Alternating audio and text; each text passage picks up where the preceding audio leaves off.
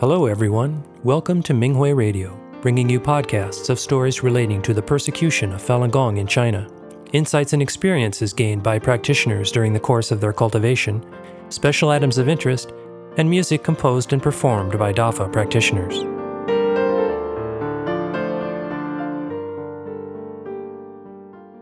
The following is an experience-sharing article entitled Experiencing Ups and Downs in Cultivation by a Falun Dafa practitioner in China. The article was published on the Minghui website on December 1st, 2022. I was 19 years old when I graduated from a technical secondary school. My mind was filled with dreams, and I looked forward to a good job. I felt a beautiful life awaited me. That was 1999, the year the Chinese Communist Party, CCP, launched its persecution of Falun Gong. All the TVs and newspapers broadcasted slander of Falun Gong. I initially ignored it, as I had been reading Zhuan Falun, the main book of Falun Dafa, also called Falun Gong, since I was 15 years old. I thought the propaganda was ridiculous. Part 1. A seemingly coincidental encounter. I was in middle school when I first noticed people doing the Falun Dafa exercises in a local park. I was curious and stopped to watch and copied their exercise movements. A few days after I started practicing, I caught the flu, which was unusual because I was never sick. A classmate helped me go home that morning. I was given injections and medication, but my fever did not break. I remembered what practitioners told me. Master Li will cleanse one's body as soon as one begins practicing Falun Dafa. I thought, I've only practiced for a few days. Would Master Li cleanse my body? With this thought, a warm current suddenly came down from the top of my head to my feet. I felt relaxed. I woke up the next morning feeling refreshed and went to the practice site. I knew Falun Dafa was precious. For many years, I did not take a single pill. I did not come down with the flu, headaches, discomfort, and menstrual cramps. It seemed as if there was no illness in my world. No one else in my family practiced Falun Dafa. Almost all of my Falun Dafa books were given to me by fellow practitioners because I was a child. Guided by Zhuan Falun, I learned how to conduct myself. I was kind to others. I treated everyone sincerely, and I became more tolerant. Thus, I stood out among my peers. I was the class president in school and was part of the leadership team at work. I was a good child. I treated others with understanding and compassion. I was able to act with kindness and held no fear, despite the stormy persecutory years that began after July 20th, 1999. Part 2. Remaining steadfast despite the storm.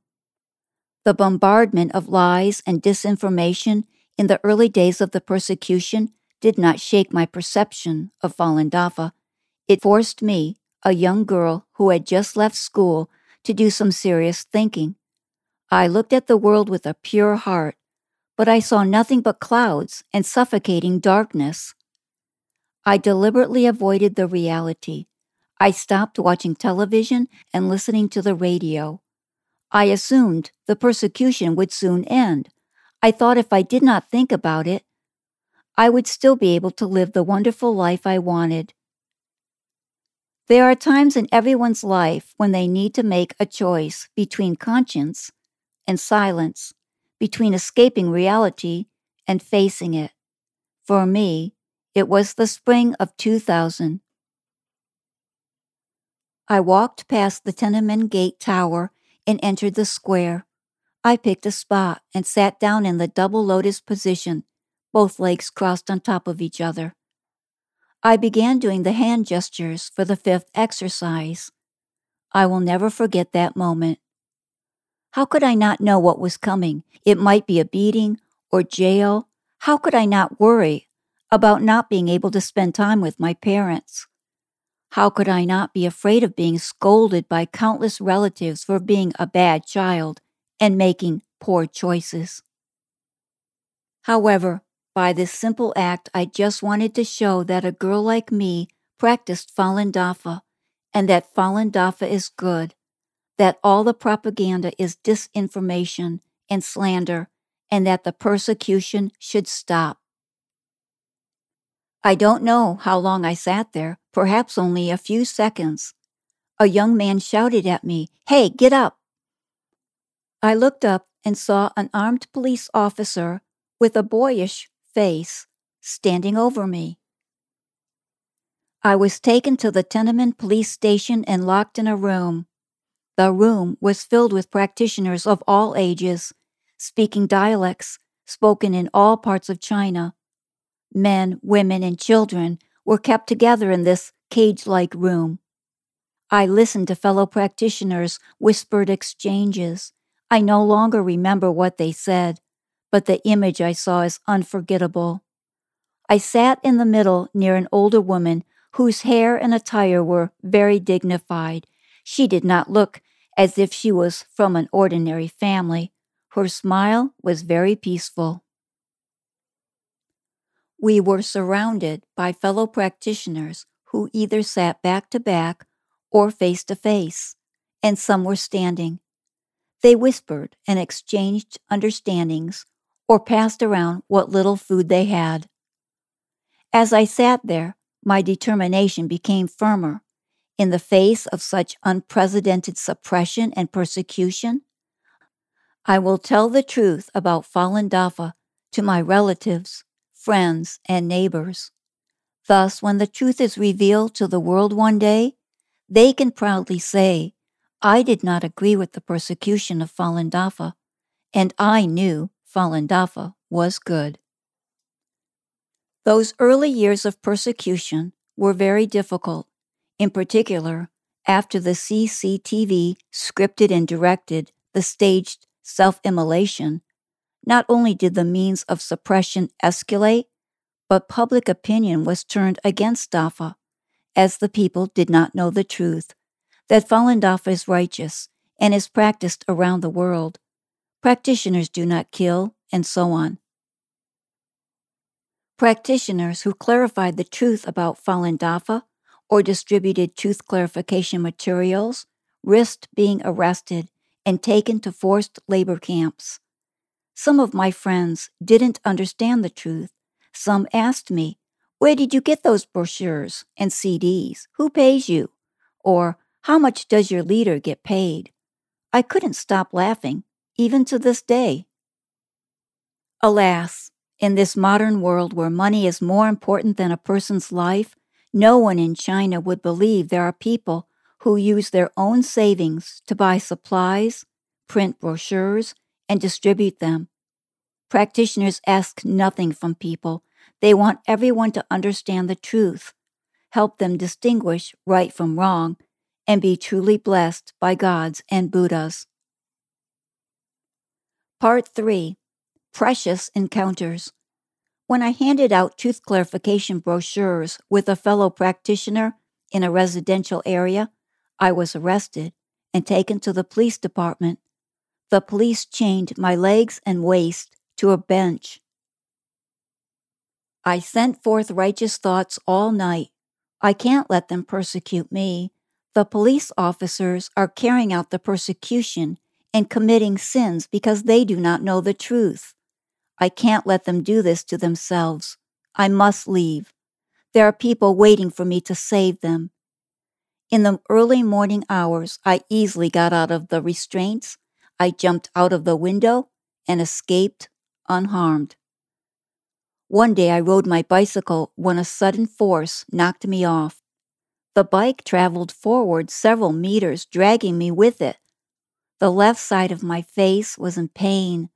The bike's brake bar hit my hip bone and poked a big hole in my pants.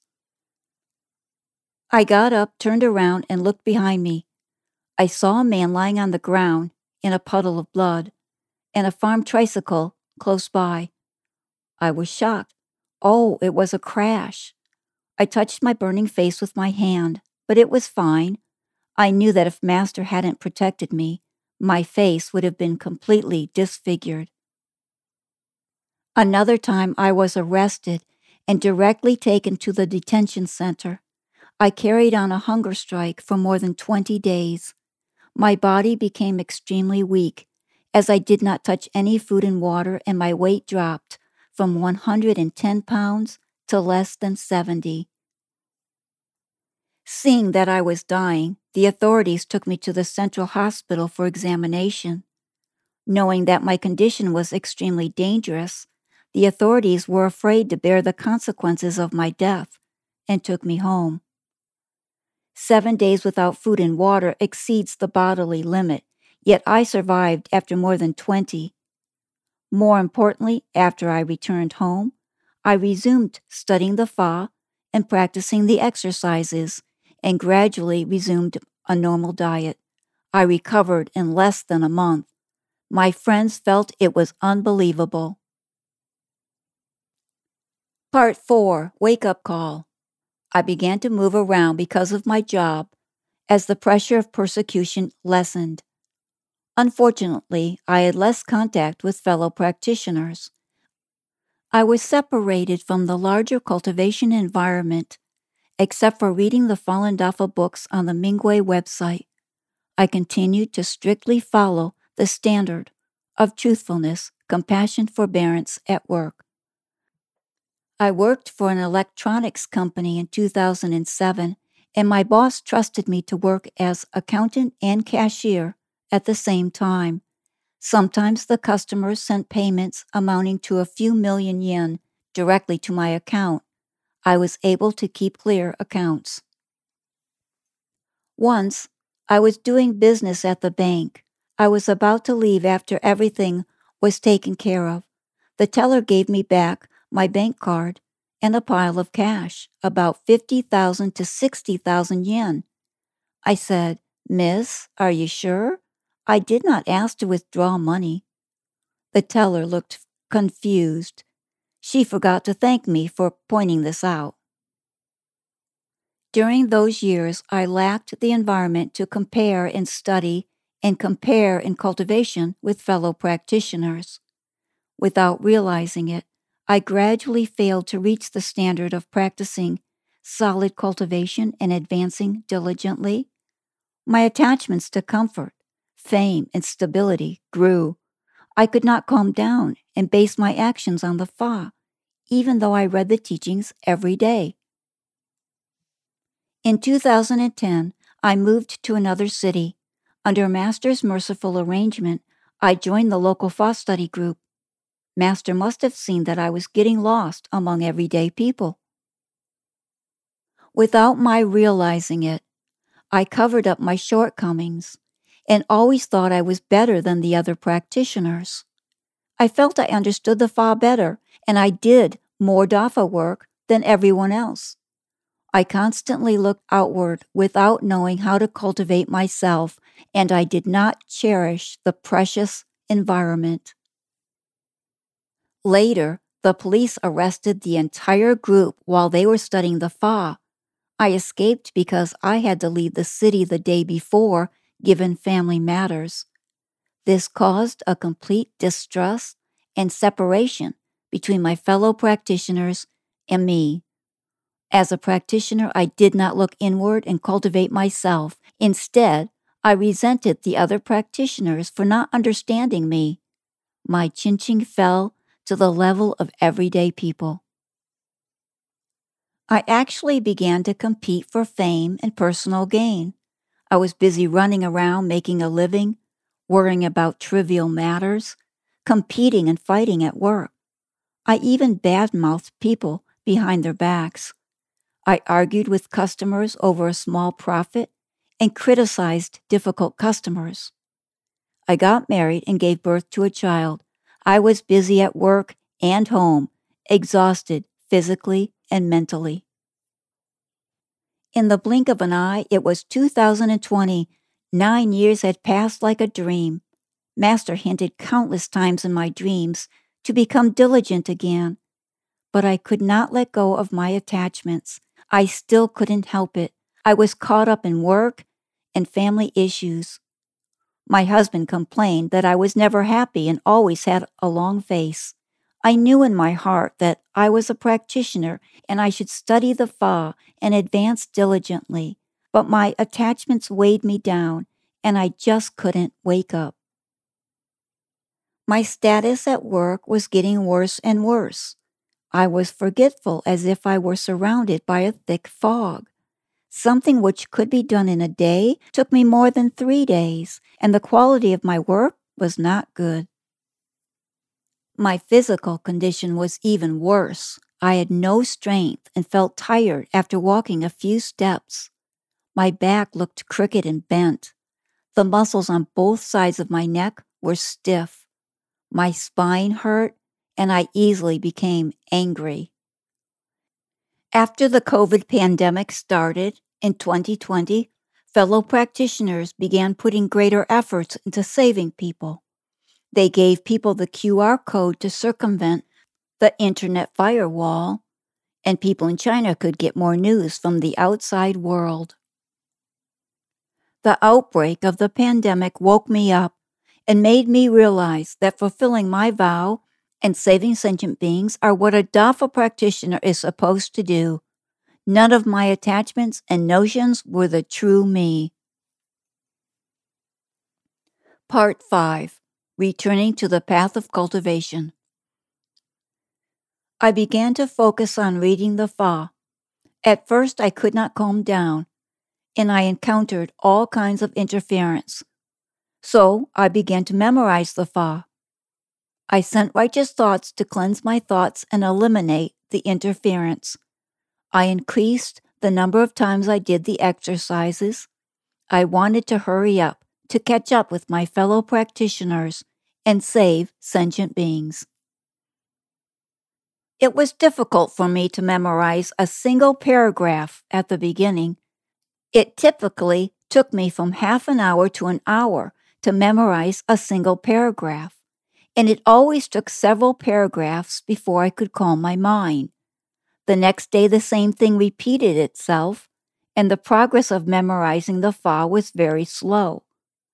However, memorizing the Fa helped me understand the Fa principles behind each sentence and helped me to resume advancing diligently on the path of cultivation. When I memorized the Fa every day, I realized that Master was removing attachments, removing bad thoughts, and all kinds of human desires.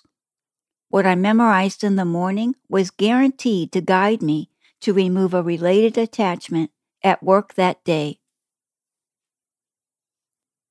At first, I held back my temper, but I knew that was not cultivation, and I should not be moved. I got upset because a bad substance existed within me. I must not keep it. As soon as I had this thought, I wasn't upset anymore. Gradually, the substance that made me upset became lighter and lighter. When a difficult customer who usually cursed at me came back, I no longer became upset. I wanted to solve the problem for him so he would be satisfied. My chinching improved after adjusting myself for about a month. Along with doing the exercises every day, my body changed and my mind became clear. I was able to think clearly and became more efficient at work. I could multitask like I used to. I had a lot of energy every day and could even wear high heels to work again. The stiffness and tingling of my neck muscles disappeared. I smiled when I got up every morning. My family was full of joy. Because I got up early to do exercises every morning, the pure energy field resolved my child's rhinitis. I taught my child to memorize Hong Yin. Gradually, her wisdom has opened. She used to cry when she could not finish her homework, even when she worked on it late at night.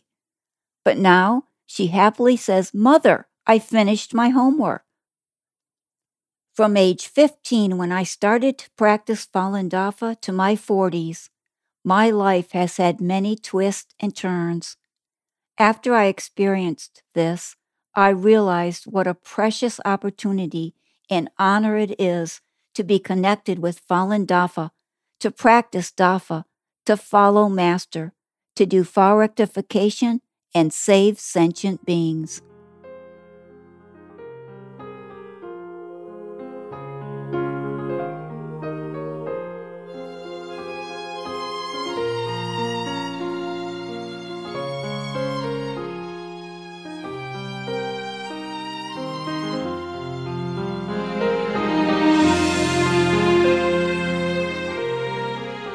Thank you for listening to the Minghui Radio podcast. For more information, including news about the persecution of Falun Gong practitioners in China and experience-sharing stories by practitioners around the world, please visit our website at en.minghui.org.